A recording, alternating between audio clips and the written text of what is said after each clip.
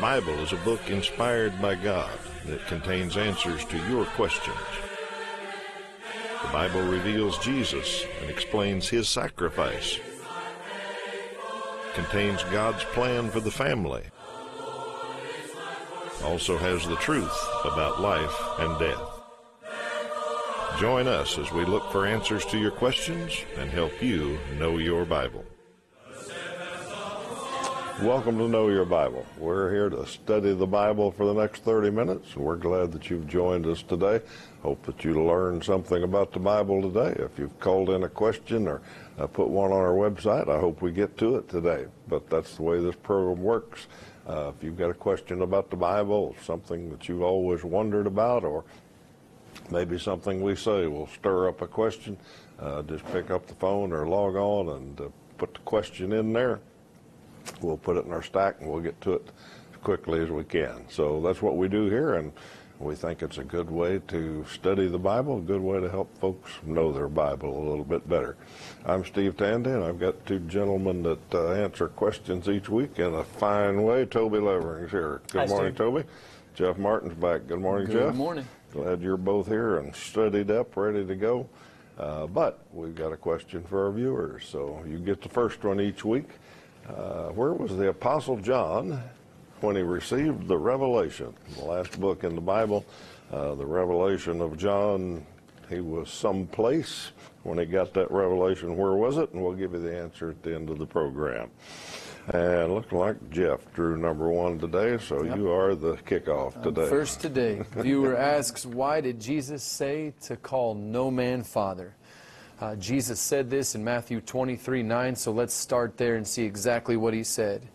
It said, and call no man your father on earth, for you have one Father who is in heaven. Now, as with any verse in the Bible, and we use this word all the time, context is important. Because we have had other questions along these lines. In fact, I remember one not too long ago where someone's worried about what they should call their earthly father if they're not supposed to call any other man father. So context is important. And if we look at the rest of Matthew chapter 23, we can see that Jesus is in the process of rebuking the Pharisees. These were the people who were in religious power at that time, and they were abusing that power. They were putting themselves in holy places. They were making themselves appear holy before each other and before the rest of the people. And what they were doing was putting men in places that belong to God. And if you start back in verse 8, you can see this. It won't be on your screen, but I'll read it. It says, but you are not to be called rabbi, for you have one teacher, and you are all brothers.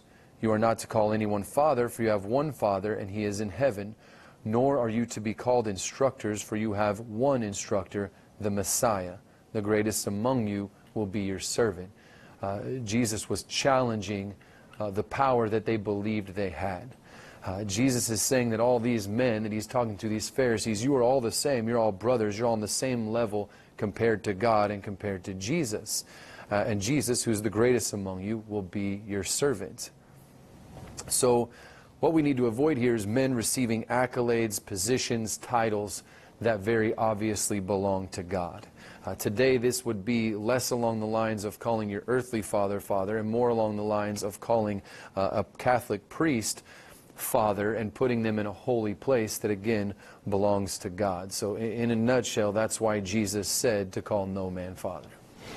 All right, viewer ask a question, two questions actually. What is the Holy Spirit, and is it a person? Well, just by the way the question is worded, we know we got a little work to do here. It should be, who is the Holy Spirit? And yes, he is a person.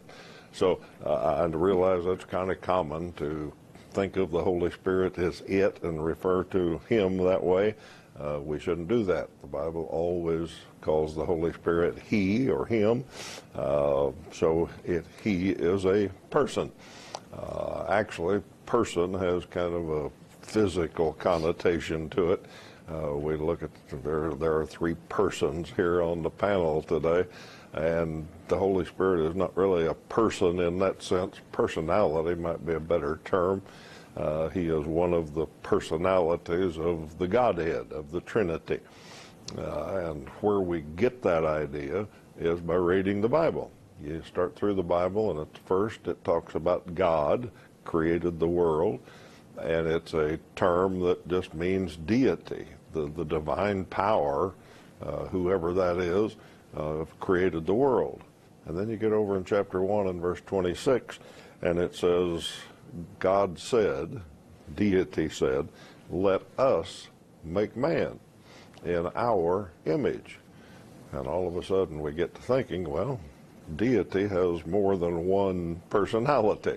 And so as we read through the Bible, we find out that there is God the Father, who calls himself Jehovah.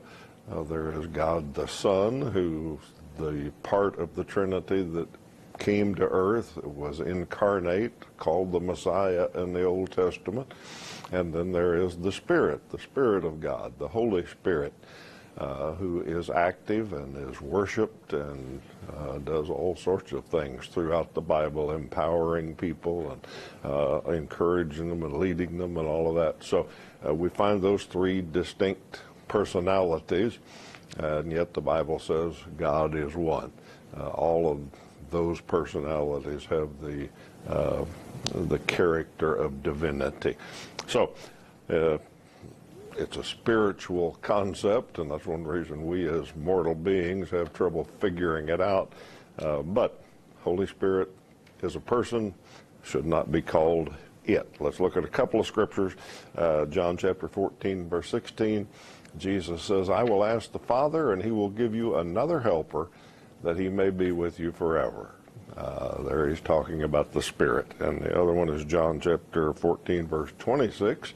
And Jesus says, but the Helper, the Holy Spirit, whom the Father will send in my name. So there we see all three parts of the Trinity. So let's call the Holy Spirit a he, and he is a personality. All right, Toby. Good answer. A viewer wants to know, why does God allow such horrible things to happen in the world? Well, it's a natural question to ask when we see things happening that are just unbelievable. Certain things that we see, they're unconscionable, and we just can't imagine how it is that a good, loving God would allow these things to happen. God could have created a world where it was impossible to sin. He could have made a world where it would be impossible to commit any act of evil, no matter how great or how small. The question, though, is, would you want that? We live in a world where we have free will. You and I all have free will, and you know, you think about when you're driving down the road, technically, if you go over the speed limit by 1 mile an hour, you're breaking the speed limit. You know, that's a sin. You're breaking a law instituted among the authorities of men. Would you want God to make a world where it was impossible to break the law? Well, it's an interesting question to consider. God could intervene every time any sinful action was committed, but he'd have to intervene quite a lot. He could prevent murder and rape and terrorism, but he also would probably, if this world existed, intervene for speeding and what we call white lies and slothfulness or laziness, idleness, and greed. God could judge and remove every person who ever sinned in any way, but my question is, who would be left? I wouldn't be here, and you wouldn't be here either. So, when God allows free will, he allows the possibility, the potential for evil things, great and small, to happen. Allowing the possibility of evil also allows the possibility of good. Allowing the possibility of hate also allows the possibility of love. Allowing the possibility of selfishness and greed also allows the possibility of generosity. And see, if God just programmed us to do good and to be generous and to be loving, well, if we don't make that decision on our own, we're just robots. If there were no sin, there would be no free will. Ultimately, I think we're better off when we have free will. Certainly God wants us to do the right thing, but he's left that choice in our hands.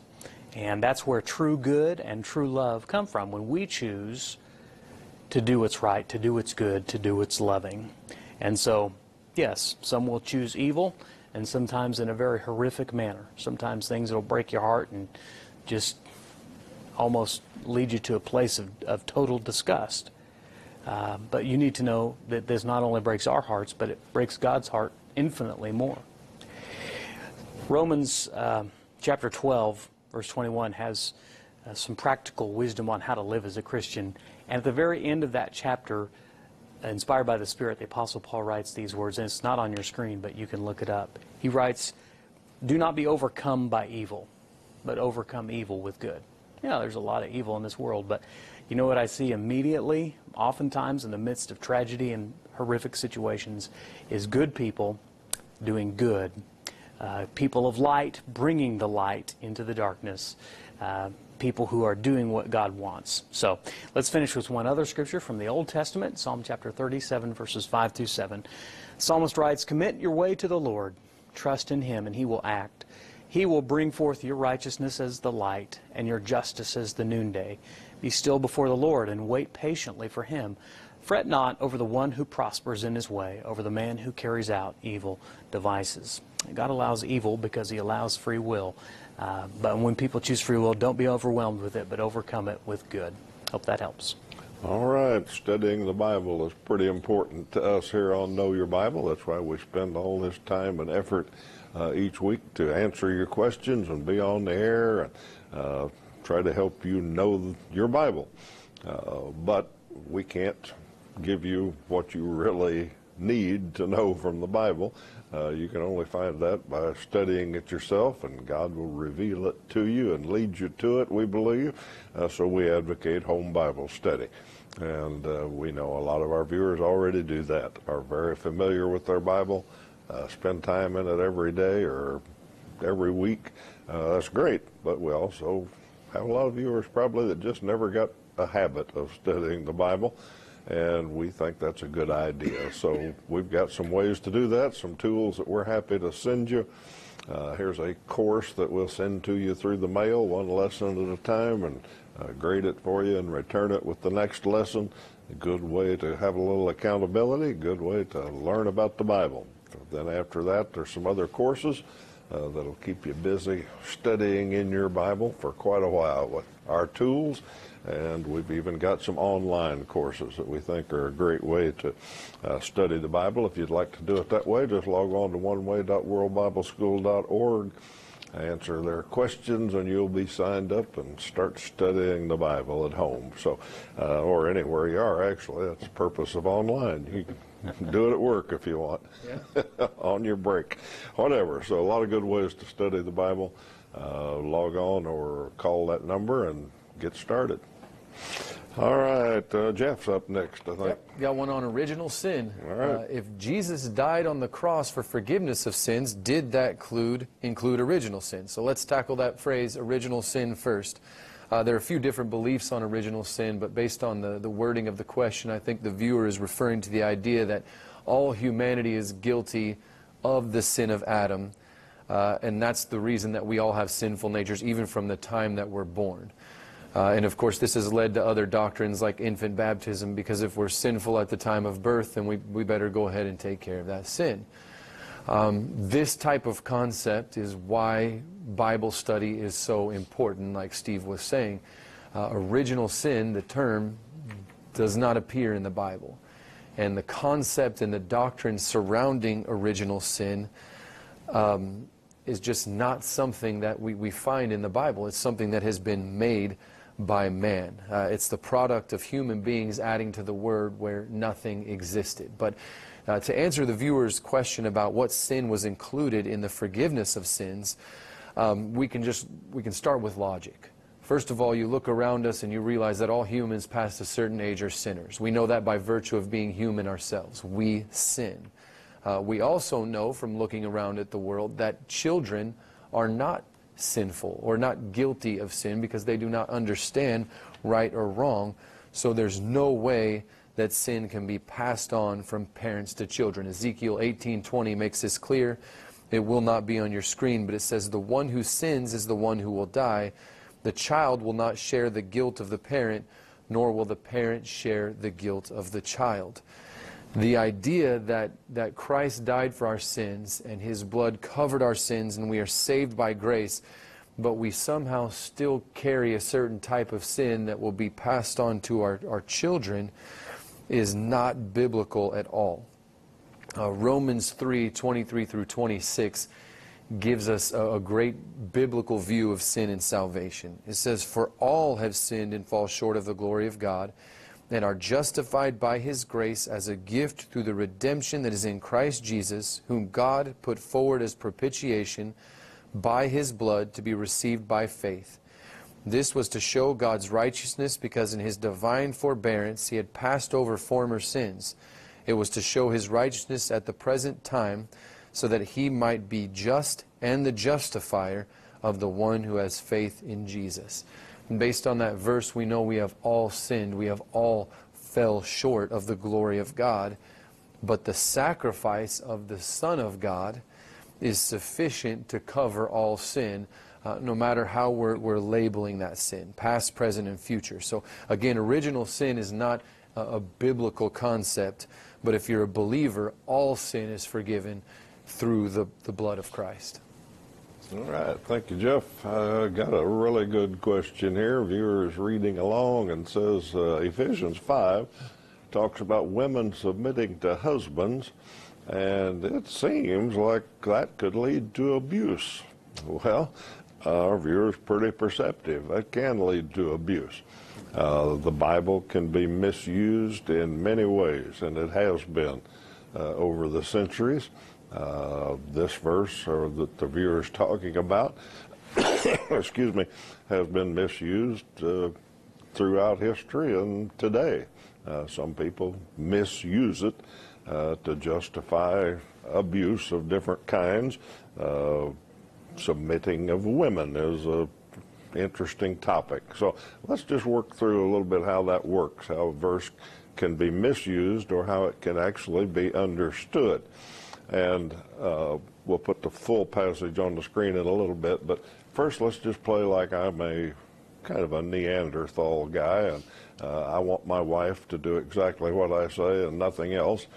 So I go to Ephesians chapter 5 and read this to her. Verse 22, "Wives, submit to your husbands as to the Lord, for the husband is the head of the wife." And that's where I quit. And I say, all right, that settles it. I can be domineering, I can rule this house, you have to obey, you have to submit, do whatever I say, stay in the kitchen and take care of the babies. That's what I want. Well, that's misuse, but that's been done, and our viewer's right. It can lead to that kind of thing. Now let's play another game. I'm a Christian who wants to know how to get along with my wife. I want to know how to have a good marriage. I want to know what God wants. So I read a little more context than just those little verses that I read you. And here's what we'll see. It sounds a little bit different. So let's put this part on the screen. Paul, in a bigger context, says this: "Submit to one another out of reverence for Christ." See, already there, wives are supposed to submit, husbands are supposed to submit. All Christians are supposed to submit. Then he goes on, "Wives, submit to your own husbands as to the Lord, for the husband is the head of the wife, even as Christ is the head of the church, his body, and is himself its Savior. As the church submits to Christ, so also wives should submit in everything to their husbands. Husbands, love your wives as Christ loved the church and gave himself up for her." Okay, now we've got the full picture. A marriage is a mutual submission. The husband loves his wife and gives himself up for her, just like Christ loves the church. Christ doesn't dominate the church, doesn't domineer it, rule it, abuse it. He loves it. He gave his life for it. And Paul says that's the way marriages should work. Husbands, you be willing to give your life for your husband. Later he says, love her like your own body. And wives, submit. The husband is the spiritual head of the house, so you submit to him, but you do it like the church does to Christ. Now, those two little pictures I gave you there are completely different. And our viewer's right. If you try the first one, yes, you can justify abuse and cause all sorts of troubles in marriages and in life.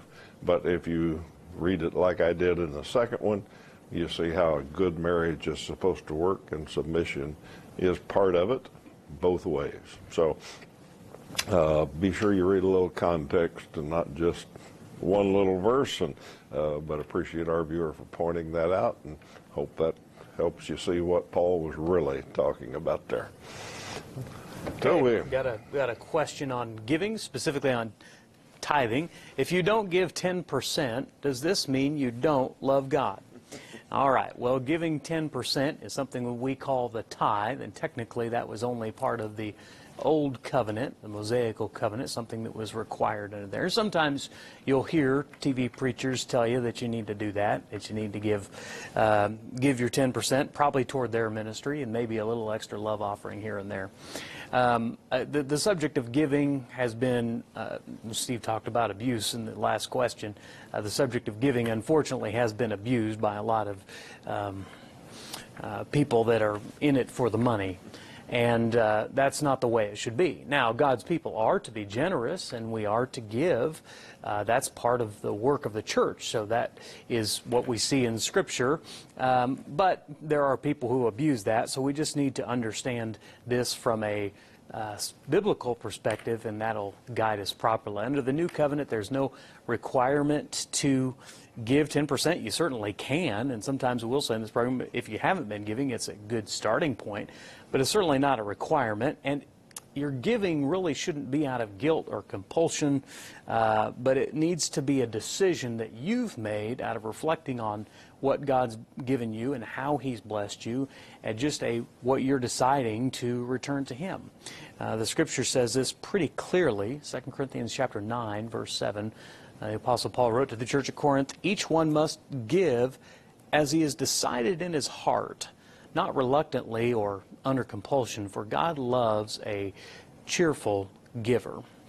Now, some people say, well, it makes me happiest when I have to give the least, so that's a cheerful giver. Well, that's not what this is saying. It's saying when God wants us to give, He wants it to be from the heart. We understand that from a human perspective. Parents want their children to be giving and sharing, but it's different when we tell them to do it. You know, if we hand them a quarter and say, now you put that in the plate, Jimmy, that's different than when they maybe take a little bit of their own because they've decided to and put it in themselves. We understand that. It's different when you do it when it comes from your own heart and not because somebody's asked you to or you feel guilted into doing it. So that's the principle. You need to understand that God doesn't love you any more or less based on your giving. But it is our opportunity when we give to just let that be a reflection of our heart, where our heart is with God. So you can love God, and I'm sure there are people who love God very sincerely and really don't have the ability to give 10%. Okay, well, give what you can. But as you give, and as you grow, and as you mature and see the opportunities that God gives you, may you take those, and may you grow in the grace of giving. And let's look at one more verse on the screen, 2 Corinthians 8:7. But since you excel in everything, in faith and speech and knowledge and complete earnestness, and in the love we have kindled in you, see that you also excel in this grace of giving. We expect growth in every other area of the Christian walk, and giving is no different. So I hope that helps you. Just as we grow in everything, we should grow in giving as well. Hope that helps. All right, speaking of TV preachers asking for money, you may have noticed that's one thing we never do on this program. And that's because we're supported by the Churches of Christ around our viewing markets, and we like to mention a couple of them each week and thank them for their support. If you live in central Kansas, Emporia and Eureka are both congregations that support this program, and we appreciate their help. Invite you to visit them sometime, or any other Church of Christ in your neighborhood. You'd be warmly welcomed, and you'd find folks that think and study about the Bible a lot like we do here on this program. All right, Jeff, second chances. Oh, yes, yeah. A viewer hopes there's a second chance, I guess. But they say, I've heard that after a person dies, they will have a way to accept Jesus. Is that true? And there are denominations that teach this concept. I've heard of this myself, and I can see how it will be a very convenient thing, especially if you were someone who didn't know for sure, and you didn't know about your faith, and you had some doubts. And so it was comforting for you to believe that after death, you would have one more chance to say, okay, yes, I think Jesus is real. Please take me into heaven. The problem is this isn't found anywhere in the Bible. The Word makes it very clear that we have only one chance on earth, and after that chance is judgment. And Hebrews 9:27 shows this. So let's look at that together. It says, it is appointed for man to die once, and after that comes judgment. So by the time you die, it will be too late to believe, too late to overcome doubt, which is a pretty scary concept. This is what makes the good news so good. Christ died for us, His blood covered our sin, and if you believe that and you repent and put Christ on in baptism, you don't have to be afraid of that judgment. So if you're trying to make that decision, you should do it as soon as possible. All right, last question, and Cain and Abel. If you ever wants to know, were Cain and Abel twins? Well, we always say Cain and Abel together, so they kind of sound like twins. They were not twins. I think they probably had a family resemblance. They probably looked like each other a little bit. I have no idea what they looked like. But Genesis tells us, no, they were not twins. So let's read that for ourselves. Genesis chapter 4, verses 1 and 2, Adam made love to his wife Eve. She became pregnant and gave birth to Cain. And she said, with the help of the Lord, I brought forth a man. Later, she gave birth to his brother Abel. Now, Abel kept flocks and Cain worked the soil. So, no, they were not twins, identical or fraternal, either one. They were brothers born at least 9 months apart, I guess. Don't know how long they separated by. All right, we are out of time for questions today, but we want to get our trivia question answered. See if you know that one. And this one was about the Apostle John. He was exiled, actually, and he received the revelation on the island of Patmos, where he was imprisoned. And he explains that very early on in the book, Revelation chapter 1, the first few verses.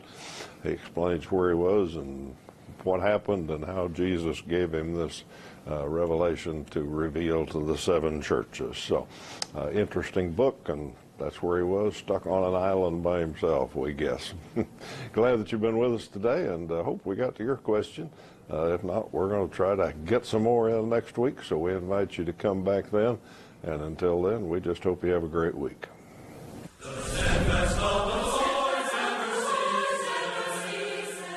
Know Your Bible has been presented by the Churches of Christ in your area.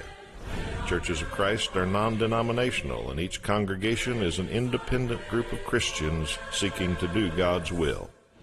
Our goal is simple New Testament Christianity. We follow the Bible as our only guide.